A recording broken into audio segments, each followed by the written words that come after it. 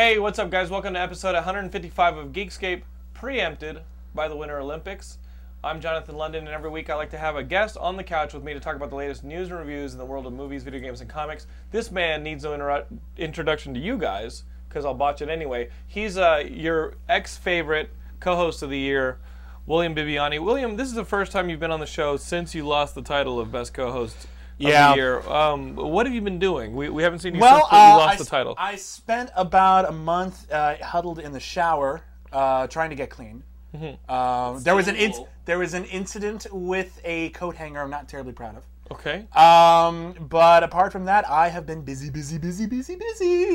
I blame you guys for the shower and coat hanger incident, and I'm not gonna lie, I think you guys dropped the ball this year. I like Nar Williams, but I like him too.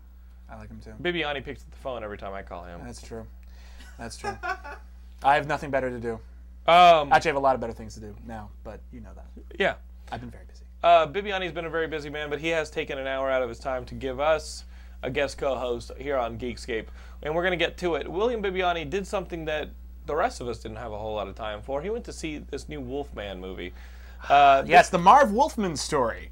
This was a little less accurate than I was hoping it would be. I was hoping it would involve a bit more of Crisis on Infinite Earths than about his latent lycanthropy. But, you know, what are you going to do?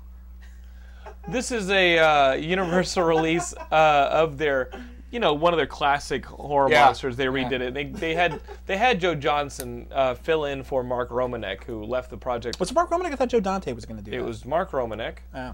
Very flattering. And it was Mark Romanek, who I think is a really awesome director. And I like Joe Johnson, but here's this movie. It's supposed to have come out a while ago. It's now coming out now. Yeah, like Shutter Island is originally going to come out like more around the Halloween area, and then they realized Halloween was really kind of busy.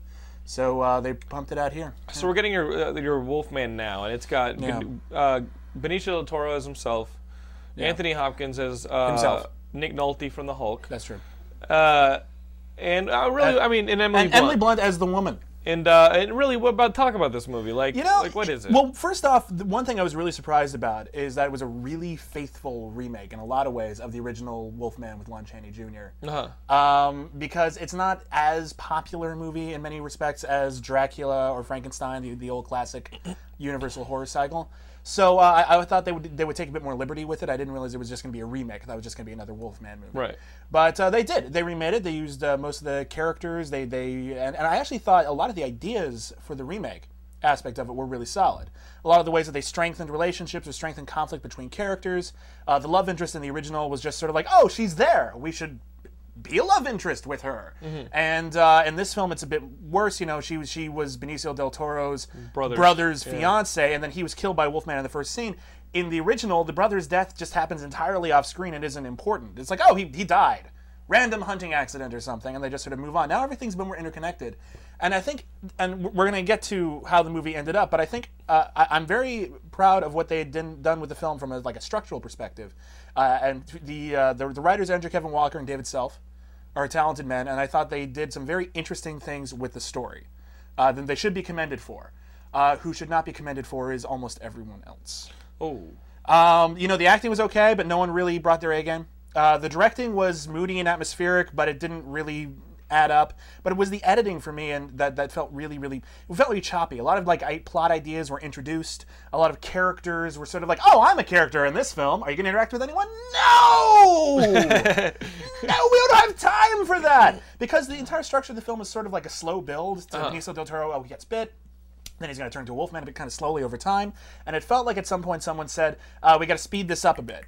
And so everything's just really choppy until about towards the end. I think in the last act it kind of saves it a bit. It turns into the Hulk, pretty much. Oh, really? But let's be fair, just the last act of the film was pretty much the Hulk. But the Wolfman going crazy? Wolfman going berserk, big we've been building up to the Wolfman this whole time. Let's let him go nuts for a while. There's a big fight at the end, and it's kind of cool, and it's better. It ends better than it begins and middles, I suppose, if you could use middle as a verb. Right. But but I would say it's a rental. It's a rental. It's a rental at best. It's a good rental. It's not a great rental. You said the editing's choppy. Do you think there's any chance that we might see a director's cut later on, or well, a longer film? They say there's more footage. God only knows if it's better. I've heard that it is not much better. But it would be nice. I have a feeling that somewhere they plan to have this thing paced differently. Right. Whether or not it worked. I do know one thing right now is that whatever they did to the film, it did not really work. Oh, yeah. So I don't know if it was better before. It might have been worse before, for all I know. And I'll eat crow if that's true. But it would be nice to know that there's someone out there who had the best interest of this film at heart. In going into Captain America, because Joe Johnson wants to have that whole Yeah. thing cast by sometime in March so they can start shooting. Yeah. What makes you think about Joe Johnson? Because I heard you liked the third Jurassic Park. That's okay. Yeah. I'm kidding. The third Jurassic Park, let's go. The script for the third Jurassic Park movie is total crap. Yeah. But the movie, it's briskly paced. The action's pretty good. The thing that makes me excited about Joe Johnston directing Captain America is The Rocketeer. Yeah, that's right. The Rocketeer is the shit. The Rocketeer, for a long time, it was Yeah. the best superhero movie I think we had. Yeah, that's right. For a very long time. And a lot of people say the Superman movies, but all of them had No, qualifiers. they always had all of them were like, problems. first one's good, except for the second half when Ned Beatty shows up, it's kind of lame. Second one, there are problems in the last act of it. But Rocketeer, you don't have to apologize for any part of that. Rocketeer's and it's phenomenal. a period piece in the Captain America era, so I think that's encouraging. No, the Rocketeer, you're always keeping your ear to the tracks. Does that have a DVD or a Blu-ray or any kind of process? It has a DVD, no Blu-ray. It has a DVD, no Bluray. And that movie's got to have a great treatment coming at it. Seriously, someone has got to treat this movie with some respect, because the special effects hold up reasonably well. Although I've only seen it on DVD recently. The script's phenomenal. The script's phenomenal. Maybe high definition won't be terribly kind to some of the older effects, but it's not a complicated film. It's mostly people flying in front of blue screens, but it's handled very, very well, and they do a lot of interesting things with. You could just have someone flying around the sky and it'd be very boring, but they do lots of things where he'll his rocket pack shuts off and he flies into a cloud bank, and then you see the clouds light up really fast and he flies out of it. It's all just clever ways of illustrating that. The other thing about the Rocketeer that I like is that he's not actually a great superhero. He can only do two things. He can fly and he can shoot into stuff fast. And they find ways of getting around that a lot and incorporating that into action sequences, a sort of clumsiness about him that I really like. I also like October Sky. Joe Johnson I never saw that. I heard it was wonderful, and I never saw it. That's a good little small town drama. Yeah. And then recently in an interview, Joe Johnson was doing some press for the Wolfman, and you find out that the Invaders are going to be part of the Captain America movie. Oh my God, the Invaders! Yeah. Now, please, careful. This is already a dirty couch. You are getting very excited, Mr. Bibbiani. But the Invaders, I mean, the force, the fighting force that Captain America is a part of in the old comic books. What do we got? We got the Human Torch, we got Toro, we got the Blazing Skull. Blazing Skull or Flaming Skull? Flaming Skull. I think we got Battling Jack, or whatever Union it is. Jack, Union Jack, who is awesome, and Union Jack. But I mean, Namor, you got to cross off the list. Namor probably they're not going to get. It would be. It's a little bit of a shame. He's part of the Fantastic Four franchise. He's part of that. Well, no, because he is. He is he because they're going to do his own movie but for he's a long at Fox. time. He's at Fox. Okay.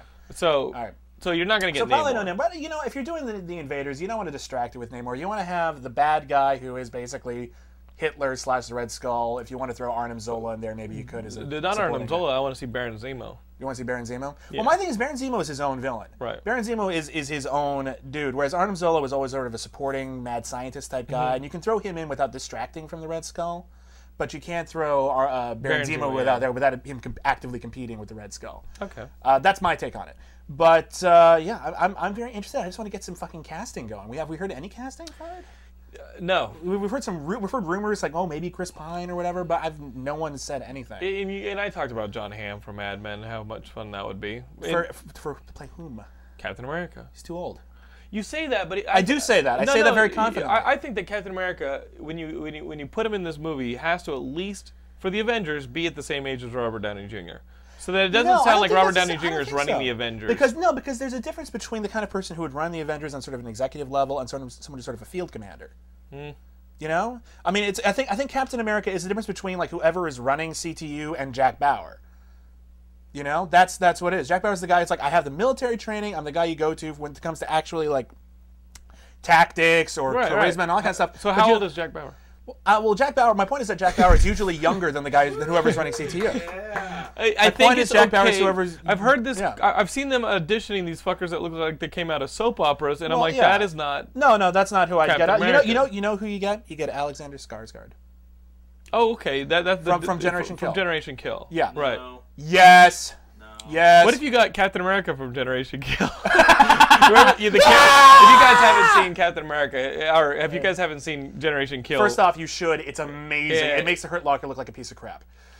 The Hurt Locker's not a piece of crap. It's not a piece of crap, but that's how good Kill's Generation Kill is. It's that miniseries that HBO did from the guys who brought The Wire, and it's about the first force that goes into Iraq. Yeah, and it's just amazing. And there's a character named Captain America who just goes off half-cocked throughout the entire He's like series. the worst platoon commander since the guy from Platoon. It's pretty bad. And yeah, I mean, that's a thought. My thing is this: I saw somebody the other day. I was like, Captain America. Who the hell? What was I watching? I don't know. But it might come to me. Yeah. Well, my thing is this, and the thing I think is sort of a thing is that you do almost need kind of a soap opera thing, because one of the great ironies of Captain America is that he was this guy who fought the Nazis, and he was the Aryan ideal. Right. That was kind of the irony of it. And there was even this subplot they alluded to in Marvel Comics for a while. Yeah, that, where Red Skull's responsible. Where Red Skull's actually responsible for creating Captain America. Exactly. I love that storyline. That's fucking genius.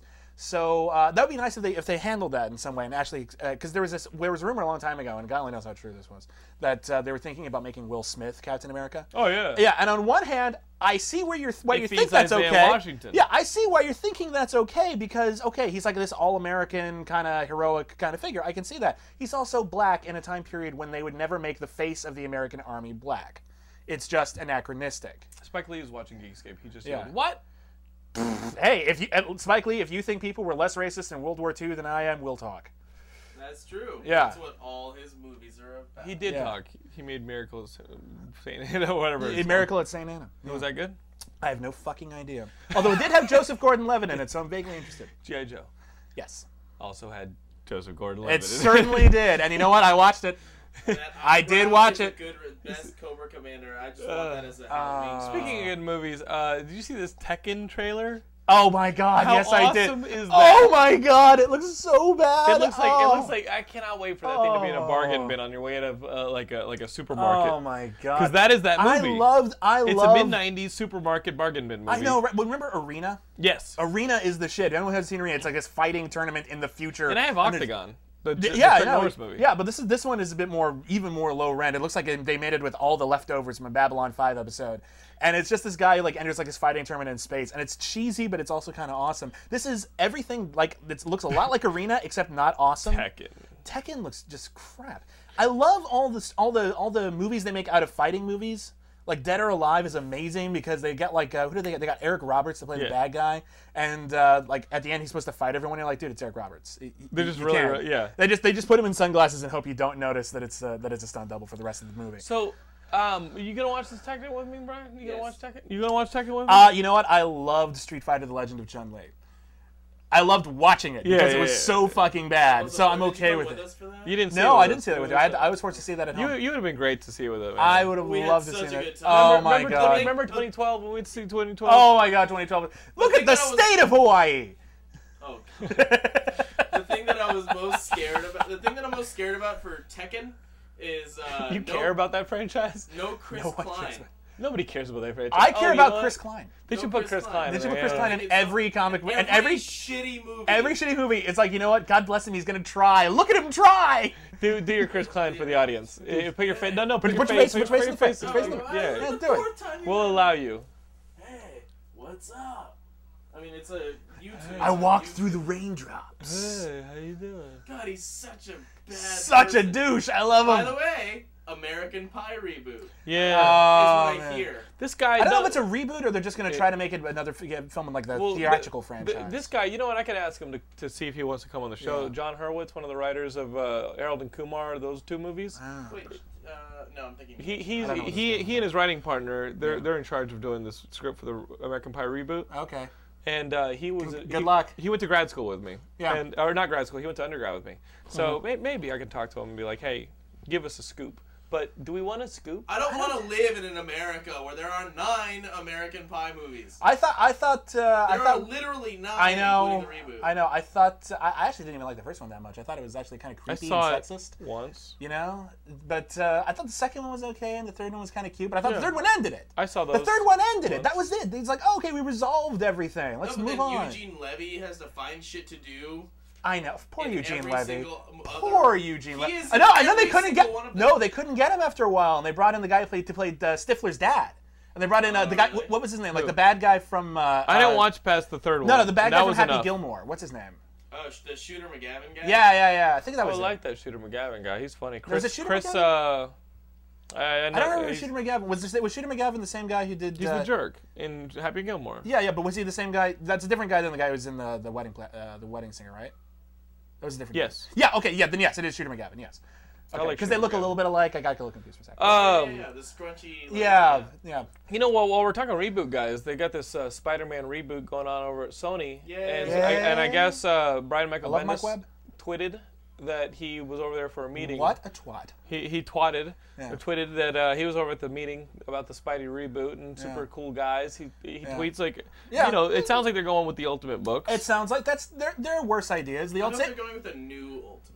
I don't know. My thing with the Ultimate books, and here's the reason why I'm okay with them doing this, is because at the very least, the Ultimate books was when they originally made Spider-Man. It was all kind of haphazard, and like a lot of stuff wasn't really connected to begin with.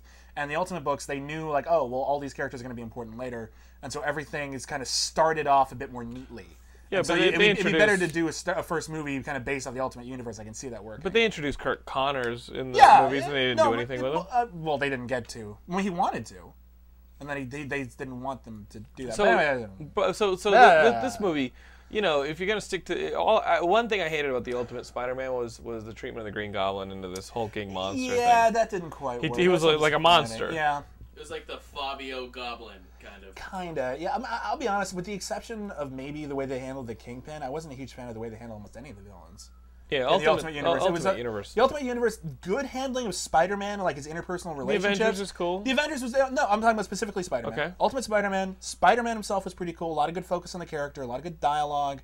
The soap opera aspect was really good. Issue 13. The issue 13 was brilliant. Let's just say it. I'm comfortable with it. I'll criticize Brian I Bendis like the cows it. come home, but that issue was great. Issue was awesome. Yeah. I actually did like an actors class in grad school where I had the actors do issue 13. Oh my god, that'd be awesome. So it wasn't that awesome. Well, it should have been. Okay. I was learning. You were. But the thing is, that, for some reason, the villains never clicked. And villains never, even when they did like a Sinister Six thing, the villains were always kind of crap. You know, Dr. Octopus is a little interesting, but that's about as far as I go.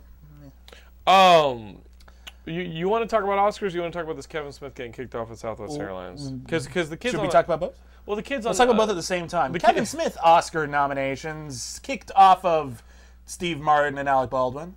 Southwest Airlines. Yeah. On the forums, are really talking about this Kevin Smith getting kicked off. It turned into something. It turned into like an argument. Conveniently, right before his movie came out. Well, there's that. I still don't think that's going to put asses in seats. I doubt it. That movie was really. It. But at the most same. people don't even know that that's directed by Kevin Smith. Well, they're not advertising it. They're not. They don't want people to know. I mean, I remember. It looks like a more serious version of that movie, The Man. Yeah, it looks like an 80s cop movie. It is, and there's nothing wrong with that. If that. that's what they're trying to make it be, and it's going to be fun like that, maybe it'll be okay. But the whole ad campaign is killing me. Oh yeah. I mean, the posters look like it. Did you know that Tracy Morgan is a comedian? You do now. It's basically the way that the No. posters look. It looks like it has Bruce Morgan starring with Bruce Morgan with Willis Tracy. Oh, I got. Because I see what you're getting. I see where you're going with the way this. their names are aligned on the poster, I don't even make 2 cents. Well, of that. the one thing I love, as I saw a commercial for it, because in the trailer there's this bit where they've got like Sean William Scott that's in a the back funny- seat, and he's like knock knock, and Tracy Morgan's like no, like over and over again, over and over and over again, like oh, and then Bruce Willis says who's there? It's funny. But then I saw another commercial where they actually digitally erased Sean William Scott from the back seat, just so they could use Tracy Morgan saying no over and over again in a different context, because that's so funny that they had to spend a shitload of money to do that. He's starting to make a career on like a more cynical, urban version of like Bobcat Goldthwait. Like he's basically playing a retard. Well, someone pointed out to me, and I forget. Tracy Morgan. Someone pointed out to me, and I forget who it is, and I'm sure I know who it is. If you called him a retard, it was probably me. No. Someone pointed out that the Cop Out feels like the kind of movie Tracy Morgan's character from 30 Rock makes, like in the summer. You're like fat bitch. Yeah, exactly. And yeah. Who Dat Ninja. Exactly. No, that's what it feels like, and I forget who said it, and I apologize to whoever it was. I would totally give you credit if I remembered. But it's such a brilliant universal concept that just feels like it was out in the ether. Okay. That's how brilliant you are. I gotta give you some serious props here, Bibbiani, because I know you write for other websites. I do for write money, but you write for us for free. Being said, when you write for us for free, you write better. Thank you. I'm not going to tell those other websites to not pay you, but this Oscar roundup that Bibbiani wrote, like, it's one of the greatest things I've read. Thank you. Written by anybody. And I've read a lot of Shakespeare. Thank you. The funny thing is here, I told Bibbiani called me and he goes, "Hey, do you want to see either Invictus or The Blind Side?" The Blind Side. And I was like, I'd be interested in The Blind Side because it's a cheap theater near me. Yeah. And all this, but I was like, I just can't. I can't. I can't do it. And you were on a quest to see all the Oscar movies. My goal was to see try to see every single movie that was going to be nominated for an Oscar before the day the Oscars were announced, and at least for all the major awards. Right. For Best Picture, Director, Screenplay, Adapted Screenplay, all the acting. Blatant Oscar try. And I only missed 2. Which one did you? I missed, but beforehand, I The missed. Last Station? No, I saw The Last Station. Okay. It was really good. I saw The Last Station, but no, I had missed In the Loop, which luckily was available on DVD, and I rented it the next day. And I saw 9, which I went to see later that day, and was fucking awful. But it was the reason why I was avoiding it. I don't understand it. I think Penelope Cruz just kind of snuck in there. The funniest 9 story is I went to where Laura works in the farmer's market here at the Grove, and I was bringing her dinner. And I bring her dinner. We're both in the back of the place eating, and she works at this place where they sell dog treats. Yeah. And we're eating in the back, and this guy comes in, and he's just poking around the farmer's market. Yeah. And dude's totally tatted up. We're like in affliction type shirt, piercings. Turns out it's Daniel Day-Lewis. This is what he's been like ever since he shot this film. He's got this girl with him. It looks like they just started dating, and she's like, "Hey, let's go to the Grove and go see a movie." Oh, that's kind of nice. And so he was poking around because he had some tough dog, and he's a tough guy. And he's like, "Yeah, we're just poking around because I'm gonna go see a movie." Yeah. And Laura's making conversation. She goes, "What are you gonna go see?" He goes, 9. Are you sure you didn't think it was District 9? No, I'm over there eating in the back, and my eyes just go, and Laura goes, "No, it's gonna be awesome. It's that guy from Gangs of New York." Laura goes, "The musical?" He goes, "Nah, man, it ain't a musical. It's like this Tim Burton cool thing. It's like this Tim Burton." He's thinking it's the animated movie. Yes, he is clearly thinking it's the animated movie. And I'm in the back going, "Oh shit, should I tell him?" No, dude. The girl is playing dumb. Oh, it is clear. She knows exactly. The girl is. This God, is why that's it's a new horrible. relationship, and they haven't had the "don't lie to me again or I'll kill you" conversation. Because she's like over there looking at stuff, going, "Tickets already purchased. I fandangoed." Like she's over there like ignoring it. And he goes, and he looks at her and he goes, "No, I'm pretty sure it's like this cool future animation 3D thing." And I go, "Sir, it might be the musical." And he goes, "No, man, it'll be cool." And I'm like, "It's the musical." And he's like, "Okay, can you validate my parking?" And he validates the parking and then quickly like grabs her arm and they walk out of there. And I was like, that was the last date. Yeah. I mean, the guy. I bet you the guy. Maybe he's a Fellini sat. fan. I bet Maybe she was able to the guy convince sat him. through the movie. Woman thrown into traffic. Laura left and she was like, "That was awkward." And all I could picture was this tough guy sitting there watching this movie and just be like, "What the fuck is this gay shit?" And then looking at her and she's just like hiding herself in her seat and he's like, have you ever been conned? Baby, we already paid for it. We already paid for it. I mean, let's just have fun. And he's It's just got sitting there Fergie going, in it. Everyone loves Fergie, right? Yeah, Everyone. she's not a man. Everyone loves Fergie. I don't even know what accent that is. Have you guys ever been conned into a movie like that? Like, I mean, only by my mom. Yeah, we're pretty. My mom we pretty much know what's out there. My mom had a thing where we haven't done it lately, but my mom had a thing where, like, on Mother's Day or her birthday, we would go to whatever movie she wanted to see, and so she would take me to. There were but two knowingly, movies, you knew what it was. Yeah, I knew what it was, but I didn't know how bad it was. There was one where I went to Save the Last Dance, which is actually better than I thought it would be. In all fairness, it was actually wasn't a bad movie. It wasn't great, but it wasn't bad. But there was one time she dragged me to Soul Plane, and I have never forgiven her for this. I've seen Soul Plane. We've all seen Soul Plane. I'll pause for a minute. Audience, what do you think Bibbiani's mom looks and acts like? What do you think the temperament of this kind, gentle soul is? She really wanted to see Soul Plane. So you went to see Soul Plane? After seeing Soul Plane. No, what was that experience like? That was misery. That was one of the worst movies I've ever had. That was like that and Rockadoodle are like neck and neck for the worst film I've ever had to watch. Rockadoodle? Rockadoodle came at like the end of like remember like the animation company that made like Philo Goes West and shit. I do know what Rockadoodle it was like is. an Elvis story. Like, oh no, Elvis the rooster died, but no, he's still alive and he's gonna go on wacky adventures. And I had to sit through this because we were like babysitting like some nieces or nephews or cousins or something. And you just wanted to appease them with something, so you Well, took I was them to still pretty young Rockadoodle? at the time, so my mom thought maybe I'd enjoy it. And I'm like sitting through this and like, find a happy place. You were probably 18. Find a happy place. I wasn't 18, but it was He was pretty... like 17, Oh my taking these kids God. to the theater, and a bunch of people from Kill Williams me High School now. run into him and go, "Hey man, what are you gonna see?" And he's like, "Fuck." They're gonna go see some R movie. And Yeah. you're like, "Hey William, what's up, man? See you in class on Monday. What We're are you gonna go go see Session 9. We're gonna go see Dragonfly. We're gonna go see High Art. We're gonna go see Dragonfly." Is that Kevin Costner shit ass Yeah. movie? Yeah, actually, okay. Once Oh, we're going into the Oh, Dragonfly shit. conversation. Remember, Okay. remember my old roommate I'm gonna kick Alex? back. Once, two dudes went. It was me, my friend Alex, and this girl who wanted to bang. Wait, you were the third wheel on a date on a. No, fourth. You're the fourth wheel. You're the fourth wheel. Yeah, Why don't you guys bang each other? and the girl, and And Dragonfly was the movie he was gonna try and get they paid got on. they got the wrong ticket somehow, and they ended up going into Dragonfly. It's like, all right, dude, you get me a ticket, and you come back out after you get your seats, and then come and get us at Dragonfly. And we're like, okay, we'll do that. And we go in to see, I don't know, something. I think we ended up seeing nothing that much better, probably like the Skulls or some shit like that. But like, That wasn't a good movie. but it was not.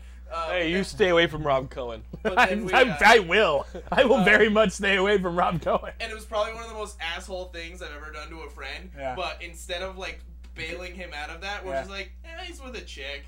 Let him go see Dragonfly. So Oh, we just God. left them in there. That's the equivalent just of a- forever. That's Hey, the whoa, equivalent whoa, of whoa, actually wait, hold leaving on, your hold on. friend. Hold No, on, no, hold that's on, the hold equivalent. on. Very important. Did it work? Did he get laid? He didn't get laid. No. See, what you And just he did. had to see Dragonfly. What you just did. There's a thing you do for friends is you agree to call them like a half hour into their date to give them an out. It's like, Yeah, oh no, yeah, I'm yeah. dating the most horrible individual ever. I was like, oh, thanks, mom. I Thanks for gotta telling go. me that. My mom is dead. I have to go. And you did what you did is essentially not call him. What I That's essentially did awful. was turn off my cell phone. He's Yeah. hanging on a cliff and you didn't throw him a rope. That's a dick move. He's like sitting on the cliff. There are tigers beneath him. He's like, I don't want these fucking grapes. I want a rope. And you're like, that's the weirdest joke I've ever done. That is really weird. That's a really obscure Hanging off a joke. cliff. Was there a tiger involved? It was this whole Are thing they about grapes? Yeah, there's this whole like allegory. It's like in like Buddhism or whatever. Where it's like you're hanging from a cliff and there's a tiger above you and there's a tiger beneath you. So you're kind of damned if you don't. But there's like grapes or something growing out of like the cliff face, and you like eat the grapes and like, these are good grapes. Everyone's head just exploded. Yeah. Unless you're Indian. So guys, the Oscars are coming. Anyway, And William Bibbiani has the greatest write-up I've ever read. In fact, I think we should just keep bumping that to the front of the page. Yep. Gilmore on the It'll be site. there front page all Oscar week. I love that article. That is phenomenal. No, what's the article? What's the What's great title? about the article is I asked Bibbiani to write this article, and Bibbiani was like, I was like, dude, just don't bother, don't go crazy, but just write a blurb about each. Not only did Bibbiani write a blurb about each, he wrote what to tell people if you liked it and hadn't seen it, and what to tell people if you don't like it. basically, and because hadn't there's seen it. always all these movies that they're like nominated for Oscars that most people don't bother going to see or don't think are important to see, Last like Station. The Last Station, In the Loop, Avatar. But movies that you didn't feel the need to go out and watch, and now you might feel like, oh, I should probably rent that sometime, and maybe it's good or whatever. But in the meantime, people are talking about for the Oscars, and now I give it's like, okay, you can sound like you saw it if you say this. Right. And I decided, well, it's one thing to say, well, I saw it and blank, but you need to give a value judgment. But then you can't just say you liked every movie. So I decided, okay, I'll give them what to say if you liked it and what to say if you didn't like it, and then you can pick and choose and mix it up a bit. Guys, don't go to an Oscar party without having read first William Bibbiani's Oscar breakdown. It's phenomenal. It really is one of the. I mean, it's the best Oscar breakdown story I've seen on any site, and I know there are professionals out there getting paid money to do this. One day, Bibbs. One day. I'm sorry. Guys, comic books, my favorite medium of all time. One thing, they're like, wait, they're already out of movies. They didn't talk about Shutter Island having come out this weekend. We've seen the trailer so many times, we know what happens in Shutter Island. Walls. Through the walls. Escape through the walls. Brent Moore actually texted me back from Austin and said he sat in the same screening as my father, who went to see it, and I was like, oh, why did my really- dad go see it? Who really didn't get what the twist was going to be or something. Yeah. From the There's first a 4 twist? seconds of the trailer. We all know what the twist is. If you haven't, I saw if the you boat haven't coming seen through it, the mist, there are and I only go, 4 oh, God. twists left in Hollywood. It's the 3rd one. That's all I'm going to say. But here's the thing that I loved about it was I went to see Crazy Heart on my journey to see every movie. But they were showing a trailer in front of Shutter Island. I've seen that trailer in front of a movie literally 25 times and since like August. But there was this guy. Yeah, it was for Shutter Island, and this guy this guy's like going to their seats, like a group of 4 people. And then Ben Kingsley's about to do that line, and literally everyone in the group in front of me does this, like literally like 5, and me too, and they notice me doing it. They're like, "Hey, kindred spirit!" I'm like, "Hey, it's like we're brothers." No. The proper response to that, because you guys are talking about something abused in the trailer, is, "You're the man now, dog." And then his response because that's how Sean Connery talks. And then his response "You're would be, the man now, dog." And then his response to you should have been, "My name is Domino Javi, and I'm a bounty hunter." You can only respond to Oh my god, that's even worse. Oh my god. Remember that trailer? That trailer was the worst. My name is Domino Javi. I'm a bounty hunter. I'm a bounty hunter. Like, you couldn't just pick her up, snap her neck, and throw her against the wall. What bothers me about that trailer, though, it was that it's not that that's a cool line. It's like, it'd be one thing if that were a cool line, you know, and it's like, if someone, like I come in peace, there's like, I come in peace. And Dolph Lundgren says, "You go in pieces, asshole." That's something. That's a cool line. I mean, it's a dumb movie, but it's a cool line. You can. Rutger Hauer's in it too. It's badass. Rutger Hauer's in that? Or what? That's the movie. Rutger Hauer, I don't think was in that. Dolph Lundgren. Yeah. And Rutger Hauer's not the bad guy in there? No, it's just like another Danish-looking dude. Oh, okay. It's some Danish guy. Yeah, but it's another Aryan It's Polta. dude. But anyway, my whole thing is that that's not even like a cool action line. It's literally her introducing himself. It'd be like if we did a movie about like the making of Geekscape, and like 8 times in the trailer, it's like, "Hi, I'm William Bibbiani. I'm a writer." And like that's literally just repeat that 8 times, and maybe it'll be cool. Meanwhile, in the world of comics, guys, let's talk comics. Let's talk this shit.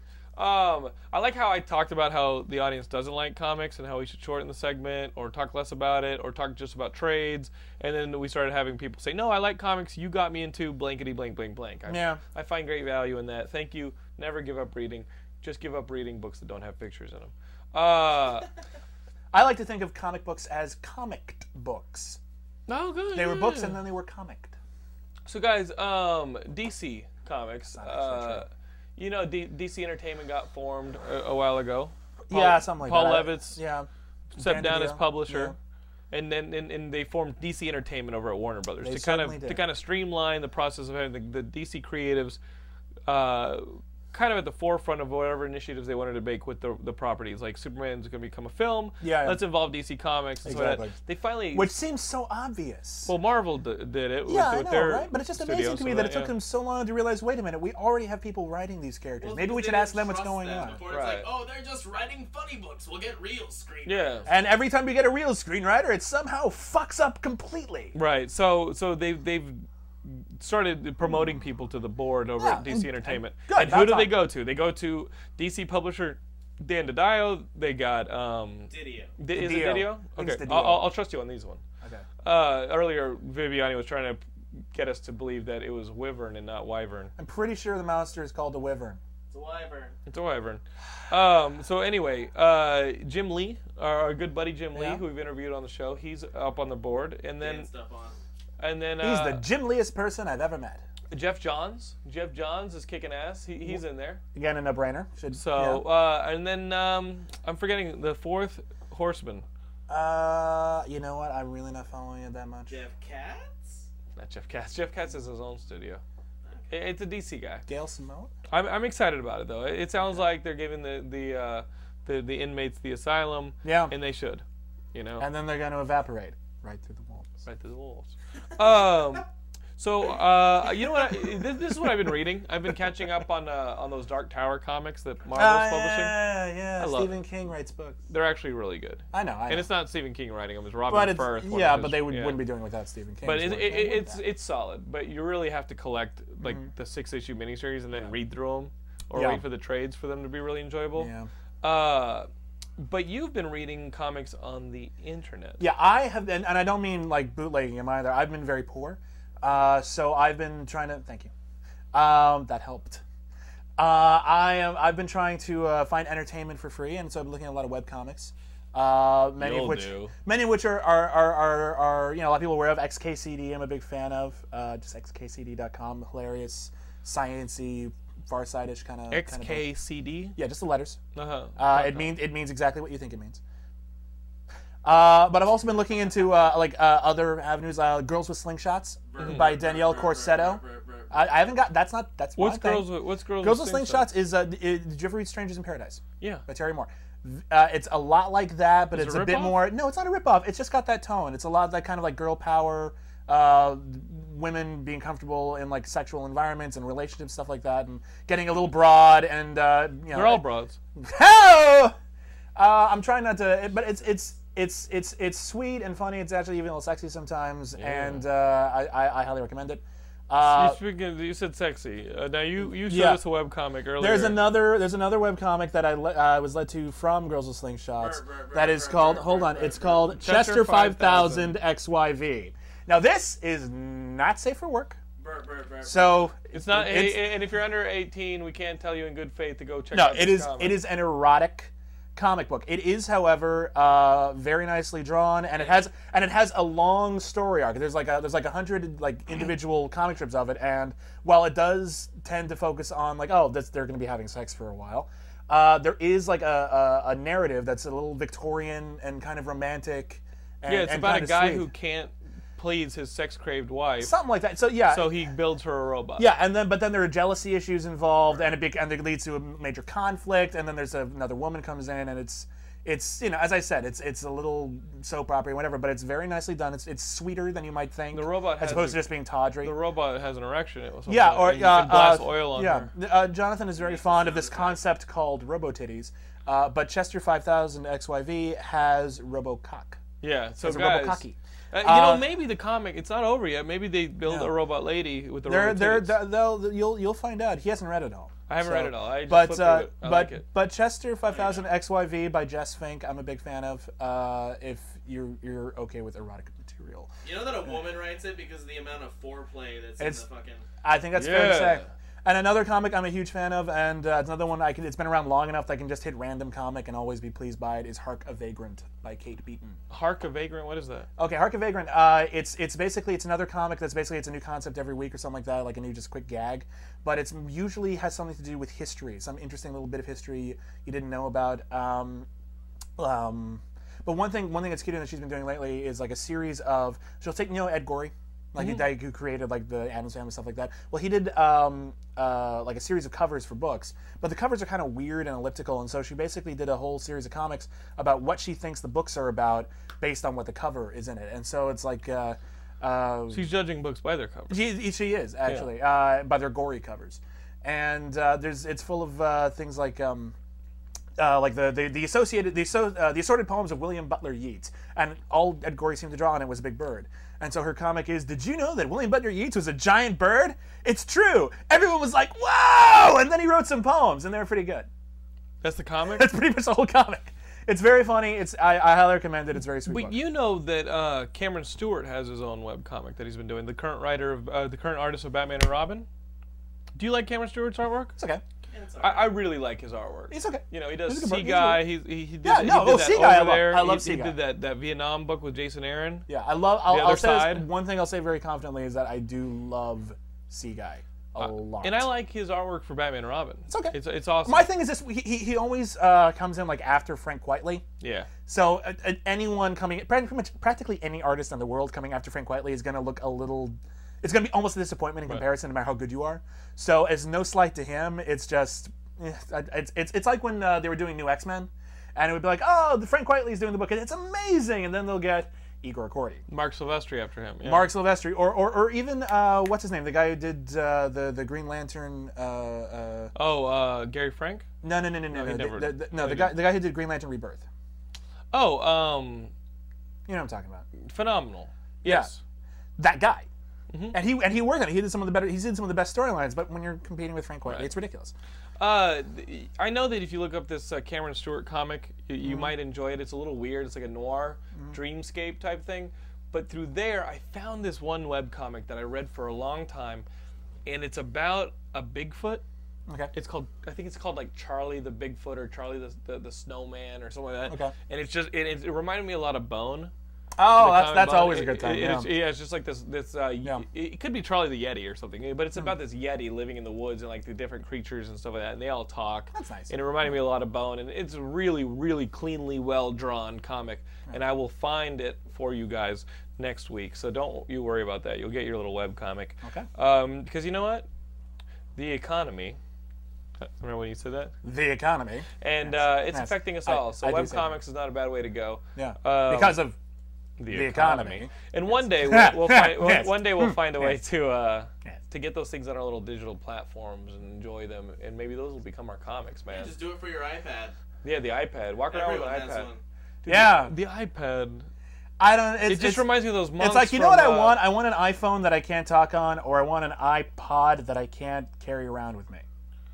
You know those. No, but okay, it's a useless piece of crap. Everyone's covered this. But what's his face? What's the name of the bald guy again? From Barrett. Connor. Yeah, Connor. Say he's a bald guy. Yeah. I'm sure he doesn't just shave his head. He does. It's not that it's a useless piece of crap. It's just I don't understand. It doesn't fill a niche. Wait, if No, you shave your here's the head, thing. you're not. Are you bald? No, yeah, he's bald. So, if you shave your head bald, Okay, therefore no, making you're yourself right, bald, you're right, you know, okay. it just has a bad connotation. There you go. The But connotation. but you know, e-readers and everything have a certain type of screen and everything, so Yeah. that, you know, it's good with the reflection from the sun and all Yeah. that shit. And I'm like, okay, so it's not even a good e-reader, and I think it's a piece of shit. But he brought up a good point. If you wanted to get comics into the digital age, the iPad is the perfect size Right. to actually read comics. So that is the only practical application for the Barrett iPad. Garisi, that your buddy, who's my buddy, he was all up in he was all about the iPad. Who? Barrett. Oh yeah. And so I'm thinking like, know, literally walking around like that, you look like one of the monks in My thing with Monty an iPad Python is in the Holy Grail. My who's thing with just the iPad, smacking himself. here's what I would do to the iPad. I think there's two things you need to do to fix an iPad, basically. Sexual, yeah. First off, you take the iPad, and what you would do is you give it like a lot of RAM and the ability to run all kinds of different programs. And I would also attach a keyboard, and maybe, you know, to save space, something could like kind of close on itself. That's And not that bad. that way, you know, it actually serves more functions than your iPhone. Holy shit, what would you call that? I don't know. I would call it an MacBook Pro. yeah. There's one of those on the floor right there. So guys, you know what? I don't have a solution for the digital age of comic books. The iPad, I only have got problems. it, but you're really gonna buy. I mean, come on. Yeah. I'm not excited by that deal. Video games. Now we're talking digital. Our buddy Bibbiani here, he got himself a PS3, and he's excited about it. Have you been enjoying your PS3? You know, I enjoy the PS3. It's a solid system. I have problems with the PS3, but then again, I have problems with the Xbox 360, and I have problems with the Wii. Right. A lot of times when you only can afford like one system, you get a little defensive of it, and you say like, well, yeah, well, I have an Xbox 360, and I'm glad I don't have a PS3 because the load times are crap. And the load times are crap. I played Bayonetta, and you load every time something happens. Are you kidding? It's like practically, it's like, oh, okay, I pick up like this thing, and it's not even an important thing. I use it to combine with other things, and then I can make like a health potion later. Every time it happens, it's like, bing, and then it's screen freezes. Because I And thought then the it's appeal of that bullshit. game was that it moves at a super fast speed, It is. and it's like ridiculous. Space Harrier. And on the 360, it does. And apparently, they've got a thing now where you can spend 5 minutes downloading the entire game onto your PlayStation 3, and then it won't have these load times. But you still have to have the game in the console when you play it. It's this weird backwards ass solution to the loading time problem in the PS3. But if you have a PS3, it's really not that bad. Okay. It's really not that bad. I like the PS3. It's got the free online. It's got. I seem to notice a better resolution on my Netflix instant streaming through the PS3. That might be a placebo effect. I'm not certain, but it certainly is good. It's a great Blu-ray player, and it's nice because there are a few PS3 exclusive games that I couldn't get before, and now I can. I finally got a chance to play Flower. Which is a beautiful game. Brent Moore's favorite game of all time. It's exceptional, and it's very simple. It's not complicated. Anyone can play it. It's hard to screw it up, really. Oh, that's like me. Yeah, exactly. Oh, right. But no, I highly recommended that. I thought that was wonderful. Mm-hmm. Yeah, it's a good system. So that's good. And then you played a couple of recent ones, Dark Void. I played Dark Void. Nobody likes Dark Void. Nobody liked that game. There's some neat stuff going on in Dark Void. Like it's Rocketeer. You know, you get to have a jetpack, and you get to fly around a jetpack, and there's occasionally, there are a couple of levels that are designed well enough that you can go from they have an interesting idea that's a vertical cover system that's you hanging from something and then shooting and then jumping up to the next ledge. Oh, cool. And stuff like that. That stuff's actually handled pretty well. And then there's like other times where you're in like a flat area and there's all these cover mechanics and everything. Then you can just fly around and shoot people, and that changes the dynamic. When it does that stuff well, it does that stuff really well. But the enemies are really generic. The story is just awful and cliched. And I ran into a bug that kept me from finishing even the game. Wait, are you kidding? Game. I'm not kidding. There's a level towards the end where you're escorting this like giant floating battle cruiser, basically. Okay. But the battlecruiser moves really slowly, and only so many enemies are scripted to appear in a given area. So if you use so basically you can kill all the enemies, and then you have to wait. Chill out, yeah. Then you wait and you wait and you wait, and then more guys show up. Can you ride on the battlecruiser? You can ride on the battlecruiser, and when you're riding on the battlecruiser, you're using turret guns, and the turret guns are so overpowered that you can kill everyone even faster, and then you just have to wait for longer. So what I was doing was, I was like, well, fuck it, I'm bored. I started like trying to go a little bit ahead, try to speed up the game a bit, maybe get to the area where other enemies go, and I do that. More enemies show up, I kill them, and I do that. More enemies show up, and I kill them, and then I died. I like face planted by mistake. I turned around, and then I hit a wall by accident. And that's the thing is, I've got a jetpack on your head, you hit a wall, you're dead. I'm fine with that. The problem is when I died, that triggered a cutscene that apparently wasn't supposed to happen until 20 minutes later.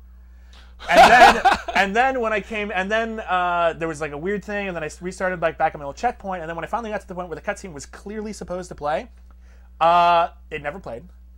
And there was like a half polygon or something there where it's like clearly it's supposed to be a battle cruiser that I'm supposed to fight, and it never shows up. And I'm just waiting there thinking maybe if I just wait, maybe if I just wait something will happen. And then I tried this 3 times, and then like the battle cruiser is supposed to be escorting just goes, and then self-destructs. Nothing I could do, nothing shot it. It just self-destructs. And I was like, this game. Maybe that was the void that was dark. Maybe. It was very, very frustrating. And I wouldn't recommend Inferno, is it Dantes good? Inferno is the shit. Whoa. That is the most exuberant response I've ever heard. I loved it. But you've played the God of War games. It's a blatant ripoff. Okay. I'm totally comfortable saying this. Dantes Inferno is a shameless ripoff of God of War. It is, however, really good ripoff of God of War. Not like the Ghost Rider game. No. The combat system is awesome. The story is surprisingly well done. I really cared about the main character, and they did some interesting things with making him interesting and not a genuine hero. Like, he's in hell for all these reasons. Every time you go to a new circle of hell, you find out, well, he's guilty of this sin too. Right. Some of them are even more horrible than others, and you realize, God, this guy's kind of a bastard, and that makes his redemption story more interesting. Everything's really epic. But yeah, it's a decent length. The fighting is amazing. The locales are very strong. How about the graphics? I mean, you get to places in God of War 3 where you're just like, or God of War 2 where you're fighting on a Colossus, and it's just phenomenal. There are some bits in Dantes Inferno that are certainly equal in scale because obviously they're competing with God of War. This is basically the God of War that you can play on your 360. If you have a 360, you can't play the God of War. This is a perfectly valid thing to play instead. Okay, and it's nothing new, but you know what I equated it to? I equated it to in my review on the other website. Go for it. The California Literary Review. You guys should check out his stuff on CALitreview.com. CALitreview.com. It's great. I do video game reviews there, a couple occasional movie review, and I have a blog there with another critic named Julie Rhodes. Who's adorable. Yes, she is. But check it out. I digress, but Dantes Inferno, don't let the demo sway you. Yes, it's derivative, but it's also really good, and I equate it to the difference between Seven Samurai and the Magnificent Seven. Okay. It's the exact same movie, but it's adapted to a new culture. It plays a little differently. It's got enough variations that it stands on its own. It's still a good game. Well, we're going to have the real deal pretty soon. Absolutely, March, and I'm looking forward to playing that as well. That's one of my favorite franchises. Speaking of my favorite franchises, as a kid, I mean, the Sega Genesis. This is segueing too. The Sega Genesis was my system. If there's a system that I spent the majority of my time on this earth with, everyone has that system. What would that system be for you? When I was a kid, it would have been the Super NES. I mean, looking back, even now, you've probably spent more time with that Super NES than you've played with any system since. Probably, yeah. I mean, think about it. You had those endless summer days. You know? Oh yeah. The Genesis was mine, sure. And in the Sonic games were the pinnacle of it. I bought my Genesis when it still came with Altered Beast, and I played that. But when Sonic came out, it was life-changing. Seeing the game move that fast. It was a great franchise. But you've heard about this new episodic content-based Sonic 4. Well, you mean Sega's reaction to New Super Mario Bros. Wii? Well, you could talk about it like that, but at the same time, Sonic It's 4 such, no, I'm not has gonna been complain about has it, been though. having to come. I mean, they've been this It's the way to go this with the Project franchise. Titmouse thing has been leaked at for hinted at forever. I'm going to accuse you it finally of, get Sonic 4. I'm going to accuse it of being reactionary to the success of the games, but it's still good. But why is it not reactionary then also to Mega Man 9? It's Or also Mega that, Man 10. I think it's You're also talking that about thing. you're talking about a think it's the idea- reactionary industry. It is a reactionary industry, but I think it's a matter of it's such an obvious thing because Sonic hasn't worked in a 3D environment really ever. I mean, there were like bits of it in like Sonic 2 where just like a couple mini levels or something where you're on like a sphere. In Sonic CD, you've got the Yeah, half Yeah, pipe. and that was Sonic fine. and Knuckles. Yeah. You have that. And There are elements of that, also- yeah. No, and also you have something about chaos, something that was for on Yeah, the. but my point is 360 my as point well. is this. My point is this. Sonic works better. We're not saying there aren't 3D games. They We're just saying suck. they usually, if they're committed to the 3D environment, it sucks because the whole idea of Sonic, the reason why Sonic was successful, is this idea of speed and this idea of moving quickly through a pretty I even environment. like Sonic Spinball. Yeah, great game. But the thing is, when you move it into a 3D environment, it's much more difficult to do because your perception of your environment is different. Right. It's a lot less clear. All right, it's either like a kind of a first-person thing, but that's the problem with 3D games in general, and this is the kind of problem I find with like the Grand Theft Auto series, is that in real life, don't you talk shit about my game. my point is simply this: in real life, even when you're only looking at one thing, you have a sense of your surroundings. Right. Okay. In a video game, it's much more difficult to do that because if you have limited camera angles, you're not hearing everything. You don't have any other sentences for context, and so often, smell 'em. often in Grand Theft Auto, I look around. It seems like it's okay. I steal a car, and then it turns out, bam, there's a cop right Right. there, and now I'm inconvenienced. All right, same thing in Sonic. In Sonic, when it's a 2D environment, you have a better sense of what's ahead of you when you're traveling at high speeds. In a 3D environment, it's much more difficult to navigate your surroundings. And your character is covering up part of the screen. Exactly, a significant part of the screen. I mean, the beginning of the end for the whole Sonic franchise with the 3D was, remember the 2/3 top-down Sonic game? It started as an arcade. vaguely, It started yeah. as an arcade game. Yeah. You guys can look this shit I up in vaguely Google. remember this, yeah. I remember going to London with my father before Yeah. high school, and in the arcade there, Londons in in Piccadilly Circus, in the arcade there, Ooh, Sega owned an London's arcade, in London. and you would play the game with a trackball. You would play the Sonic game with a trackball. Actually, I don't remember. And it was this. an This is arcade totally game. alien to You'd me. play with the I think I read trackball. It about was a Sonic the Hedgehog game, and it was 2/3 perspective. So it was almost like Marble Madness. Or Mario RPG. Right. In that game, Yeah. that game also came out for, I think it was a late generation Super NES. Genesis game. It Yeah, was like yeah, when it was like when they were trying to pull the Nomad on you and shit Well, like that. they were trying to incorporate 3D graphics to extend the life of these things when This all was these other two- ideas This were was on a the- yeah. 2/3 perspective game. You guys Sure. go ahead and Google this. But like Sonic, you'd we'll Google it. you'd roll him around with the trackball. You'd get him on like a lever or like on a running wheel, and you'd have to hit the trackball to raise a gate and then quickly go through the gate before it's shut, and little things like that. But Yeah. the game always felt like more of a pain in the ass than an actual fun game. Just cutting loose as Sonic at super speed yeah. was always the appeal. And this one, even though it's 7 episodes, you get seven levels in a batch Yeah. per episode. I'm down with it. People are bemoaning the whole downloadable content or episodic nature of it. I'm down. I'm down with it too, as long as the price matches the amount of stuff you're getting. That's all that matters to me. We all have systems now which are capable of downloading games. That's fine. Let's just make sure they're reasonably priced, and the games are good, and I don't care. In the Sonic Force for the Wii. That's fantastic. You want to come over and play it like we did New Super Mario Brothers? I can do that. We still need to clean up on New Super Mario Brothers. Yeah, we're have, leaving we have, a lot of the we're missing leaving levels. a couple coins And out there. And I found there's a level someone showed me that's more sort of a roller coaster level. Have you seen this? Yeah, well, we saw it at the party. Oh my god! The one, it's the so one with the cool. I magma. know, The it's one with the so magma. Cool. It's Yeah, at the Geekscape party, we gotta get that. love that game. That game is one of the only reasons why I almost wish I still had a Wii. Well, you have me. I have You have a me friends. Wii. You have friends. Who needs a Wii when you got I have a Yee. Wii? A Yee. So guys, we all remember our old video games fondly. Go ahead and go on the forums and talk about what your big time system was. What are your favorite video games? For some of us, Satori, it was the Atari. And there was a Satari. The Satari. The Missile Command game. Yes. Have you heard about this rumor with the turning Missile Command into a movie? Oh, it's so exciting. How is that not just... Why don't you call Matthew Broderick up and just make war games? Well, How would you do Missile Command in a movie? I would make war games. Is it? That's what I do.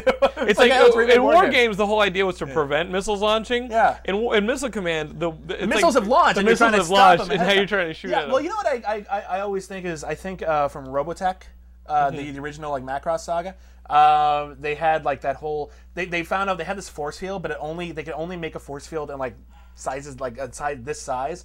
So they had like these like 3 people whose responsibility was to move them around the entire battleship as fast as possible and try to like deflect missiles like exactly where they were going to hit. Missile command. Exactly. It was kind of cool actually, but it was fucking ridiculous. And so you're saying that it does not have grounds for a film? Well, here's my thing with Missile Command, and it's a thing I have for a lot of properties like this. For example, they just announced the Erector Set movie. Wait, what? Yes. They're turning Erector sets into a movie. What about it's okay. It's going to be in 3D. Wait, they did that before Lincoln Logs? I know. But here's my problem with Missile Command and Erector Set and all these things is that what you are buying the here's the problem is that you when should play these Kubert companies, in a Kubert movie. That would be That's cool. all I got to say. Gilmore is That would be Kubert. cool. Yeah. I'd love to play Kubert. 2012. But here's my problem with this, and I blogged about it. And that movie on has the to be in California 3D. Literary Review. The idea is that when you're buying a property, you're supposed to be getting something back from it. You're buying something that people are familiar with. You know, like, oh, we're buying Spider-Man. You know, oh, people know Spider-Man. That helps with marketing. All right, or if you're buying the rights to something that has merchandise like Transformers. Oh, we bought the rights to Transformers. That's great. We'll sell toys in addition to this, and we'll make more money. When you're buying something for like Missile Command or Erector Set, where people know about it, but no one's really talking about it, no one really cares anymore. Yeah. No, the reaction is, huh? No kids get excited about it, and there's no story. Right. You're not buying. What you're actually really You're doing not buying a bunch of characters. You're not buying a bunch of backstories. Yeah, exactly. So what you're really doing is you're paying other people to write an original story that you're going to have to do all the work advertising yourself. So why did you pay them to make this movie? There's no reason, unless maybe you already had a script that's like, dude, this script about these guys who work at a missile command is really cool, but we have no easy marketing strategy. Luckily, no one's looking for Missile Command, the movie, so we can just buy that title. Who are your directors for a Missile Command movie? I can only name one. Okay. Roland Emmerich. Yes. You know what I would do for a Missile Command movie is I would try to make it kind of like a sub movie. Like a submarine movie, you know, like a Das Boot or something like that. Try to really sell it as a military strategy movie. Okay. You know? Why isn't that just a battleship movie? Well, because they're doing a battleship movie. I know. But you know what I imagine it as? I imagine it as 13 Days. What board game would Okay. 13 Days could be kind of cool, where the missiles are already in the air and we have to do something about it, people are running around, but the idea is based on people who have a responsibility to do something about the crisis, as opposed to the Roland Emmerich strategy, where you're looking at 12 assholes. Here are these people who have nothing to do with me, I do not relate to them in any way, and all of a sudden I'm supposed to care about them in the apocalypse. What am I doing in the apocalypse? What the bullshit? But he was a limo driver in 2012. He was a limo driver. And he wants to be a writer. There's no one in 2012 who is my age. Even close to my age. In that entire movie, I'm dead. I saw my hometown get destroyed. I saw a location literally 1 mile away from where I live get destroyed in 2012. I'm dead. So if there's someone if all the characters who survived, there better be someone I fucking relate to. The only people who survived were the dog, the kid, and the older person. Pretty much. Wow. It's ridiculous. I can't get 40 fast enough. That's my thing. Is so with like a Missile Command movie, you're doing a story about a Missile Command. Let's make it a military movie. Let's make it like Crimson Tide. Okay. You know, let's do something about people with tough decisions to make and heavy responsibilities. Where should we put the force field? Let's put it there at this time. Should we shoot the missile at the missile? No. Shoot it ahead of the missile. That's crazy! You're a maverick! So guys, William Bibbiani, everyone. I think you guys should all clap at home. I'm clapping on the inside, and I'm clapping literally. Guys, let's wrap up. He's got the clap. I've got the clap on the inside. Yeah. William Bibbiani, like, what the fuck were you guys thinking? All right, I like Nar Williams the same as the other guy, but this was a repeat, if you ask me. I mean, it's okay. Right? That's okay. You know what? We can spread the love. James Cameron has said he doesn't want to win Best Director of the Oscars this year. He wants Catherine Bigelow to win it. Oh, he's just saying that so he can win. I think he's just saying that so that people feel more inclined to... Here's the thing. He wants Avatar to win Best Picture. All right? He doesn't need to win Best Director. People want to reward Hurt Locker. He's saying, listen, give her Best Director. That way, Best Picture, the one that everyone remembers for the rest of time, goes to me. Yes. Yes.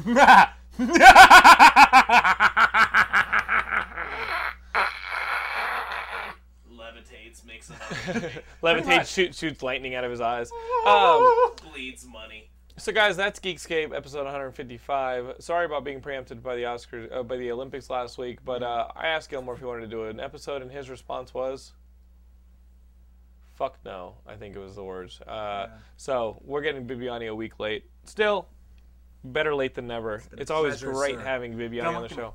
Give me one of these. Give me one of these. Yeah, you like that, don't you, bitch? Really, read his stuff on the California Literary Review. You guys are making a big mistake if you don't. We've got ourselves a website as well. It's Geekscape.net. You guys can come and check it out. Talk on the forums. Buy a T-shirt. And you know what? The clock is ticking on this new site. We got to get this thing up. We're ready. We're rocking. The clock is ticking, and now it's running out of batteries. And now it's running out of batteries. So, guys, stick around. Check out the site. And then, of course, we will let you know all about it if you follow us on Twitter and Facebook. Follow me on Twitter. You can follow William Bibbiani. William Bibbiani. Yeah, he's Clever. William Bibbiani on Twitter. No, just William Bibbiani. He's Brian No, Gilmore. I'm Jonathan Lennon on Twitter. But Geekscape is geekscape.net spelled out. And on Facebook, we're geekscape.net spelled out. And on YouTube, we're geekscape.net. Consistency. Consistency. That's why we hate missing episodes. Rosencrantz and Guildenstern are dead reference. You are on Consistency. probation. A great scapegoat. You are on probation. Consistency. All right? Two people got that. I wanted to do an episode. So, guys, I wanted to do an episode. Hero protagonist had to go and stare at food and not eat it again instead of watch an episode. I'll eat it. That guy is really skinny. Every time hero protagonist looks at food, he runs on a treadmill. Next week on Geekscape, hero protagonist, manorexic. You decide.